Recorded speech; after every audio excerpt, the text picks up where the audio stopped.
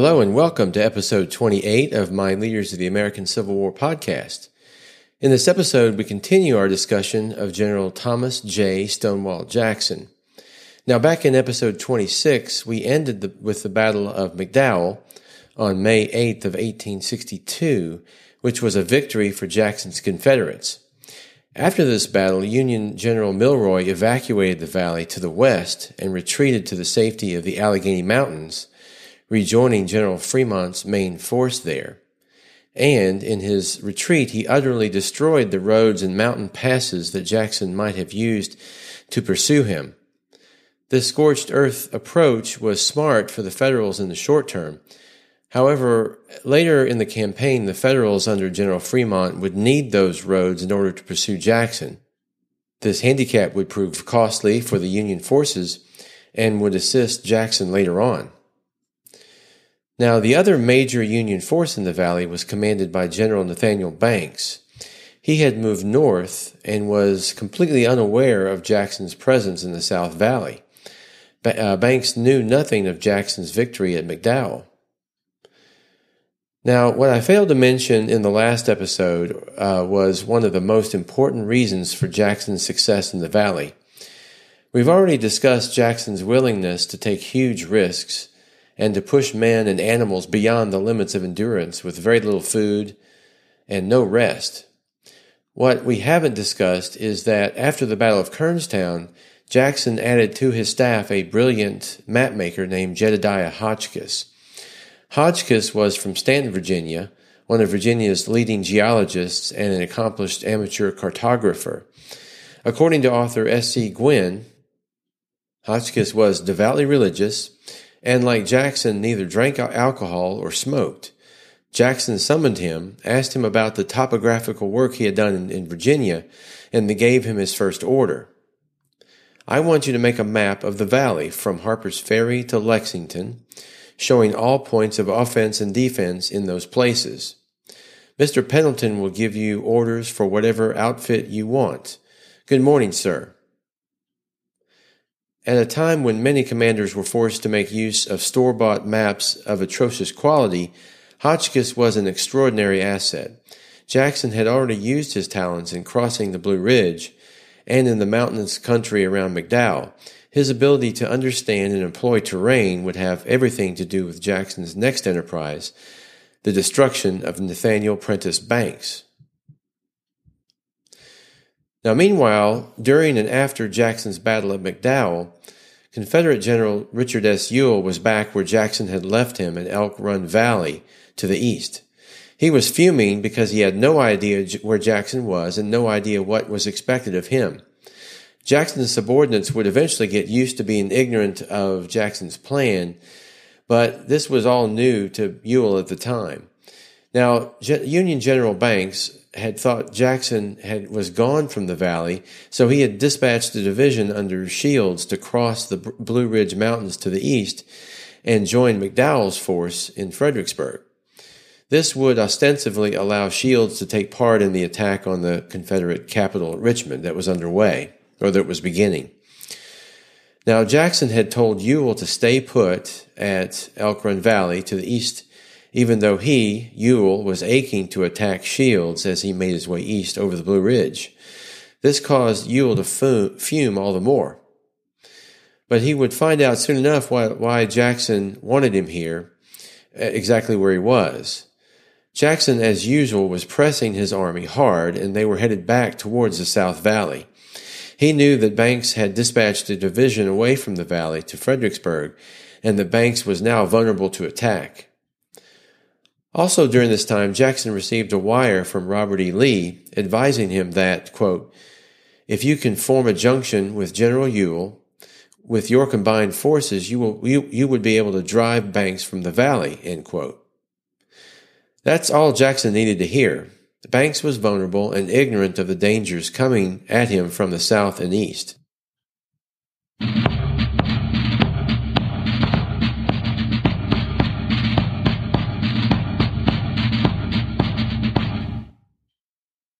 Meanwhile, Ewell had received conflicting orders from Confederate General Johnston that had to be cleared up by Jefferson Davis before he was able to physically join Jackson. Once this was sorted out, the combined force of Ewell and Jackson would make history in the Valley. Now, this combined force, now all under Jackson, was off on the races, headed north to cut off General Banks's force.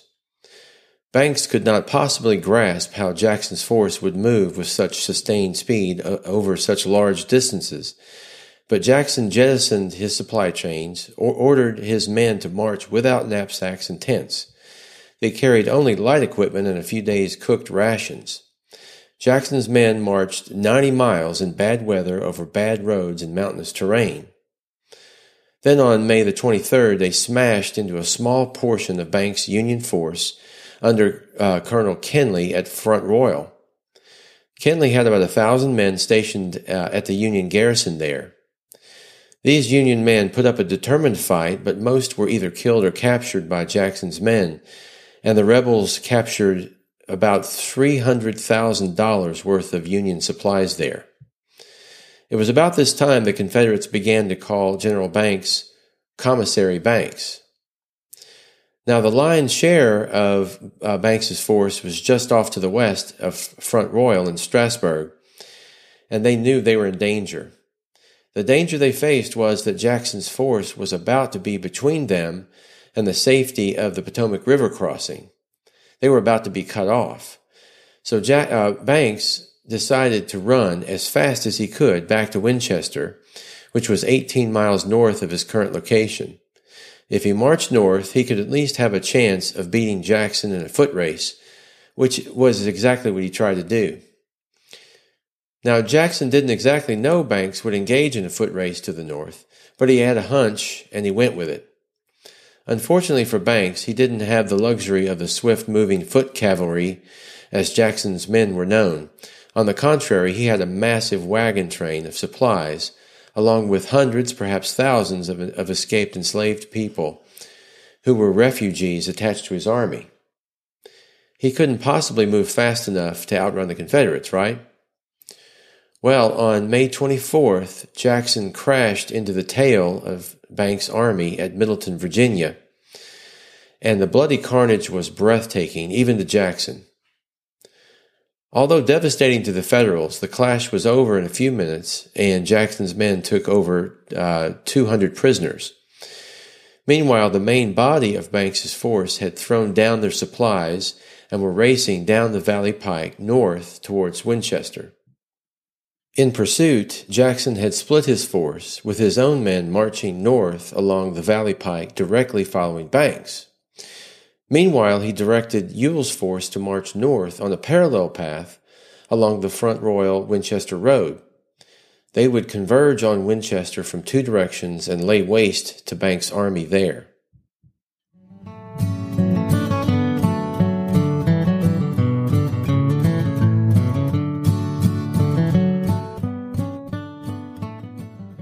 While this pursuit was underway, Lincoln, and indeed all of Washington, had become terrified by the prospect of Jackson's army smashing Banks's army and then moving on the U.S. Capitol from the valley.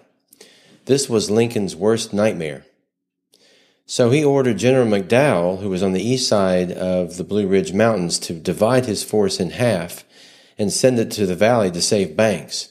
At the same time, he ordered General Fremont, who was in the Alleghenies to the west, immediately to come to Banks' rescue as well. These orders from Lincoln were exactly the reason for Jackson's presence in the valley. He was there to disrupt McClellan's plan to take Richmond, and he was succeeding. Meanwhile, miraculously, Banks actually outran Jackson to Winchester. This was probably accounted for by the fact that Jackson's men had been running nonstop for the past 3 days. Plus, much of Ashby's cavalry had stopped along the way to loot the seemingly endless supplies of food and material that the Federals had left strewn along the road. Banks was not out of danger, though. In fact, in truth, he was in danger of complete annihilation. So the Battle of Winchester began on a foggy morning on April 25th at about 4:30 a.m. Jackson had his men placed just south of town on the west side or left of the Valley Pike. He placed Ewell's men on the east side or the right of the pike. The Union regiments had the high ground in front of them, just south of Winchester. When the fighting began, it appeared that the Union had the upper hand, and it became a desperate fight at times. However, as things progressed, Jackson's lieutenants informed him that he could flank Banks' army on the right if a very strong force were sent in. So he chose General Richard Taylor's brigade of about 2,500 men to execute this flanking maneuver. Richard Taylor was the son of President Zachary Taylor, and he was highly respected as having the most disciplined brigade in Jackson's army, as well as the largest. When Taylor came out to Jackson to receive his orders, Jackson pointed to the right wing of the Union army and said, "You must take it." And take it they did. Taylor's battle line was 1,000 yards across, and on his command they charged up the hill toward the Federals. Within minutes they routed the enemy without firing a shot. The entire Union line on the hill broke and fled into the town of Winchester to the north. Ewell then sent his men around to the east of town to try to block the Federals from retreating. Jackson's troops were now firing on the fleeing Federals, many of whom laid down their arms to surrender.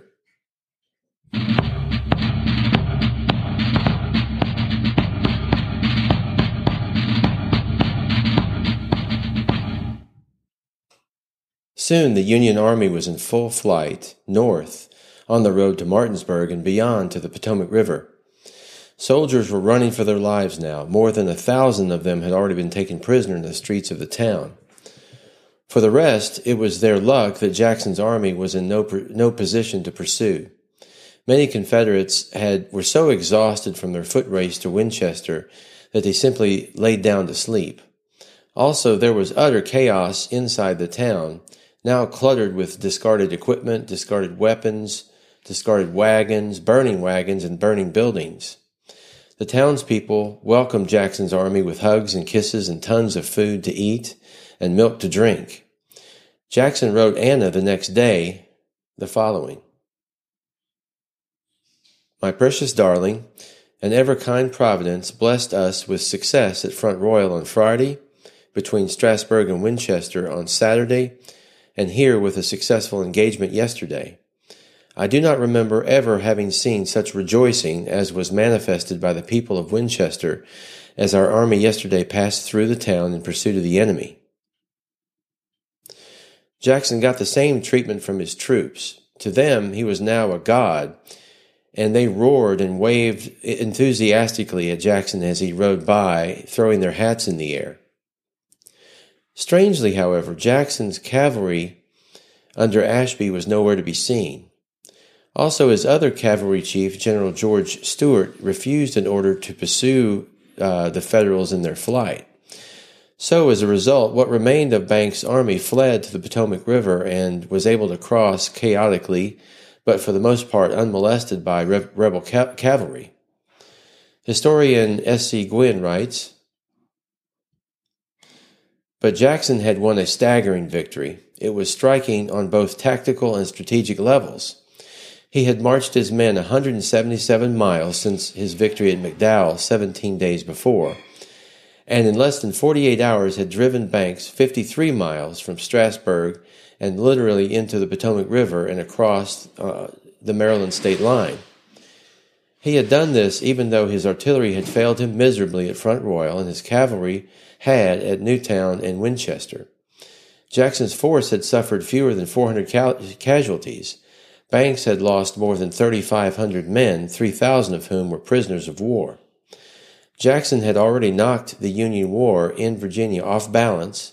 His victory at Winchester would soon shift the attention of the world from what seemed certain defeat in front of Richmond to the strange, shimmering new possibilities that were rising from the mists of the Shenandoah Valley.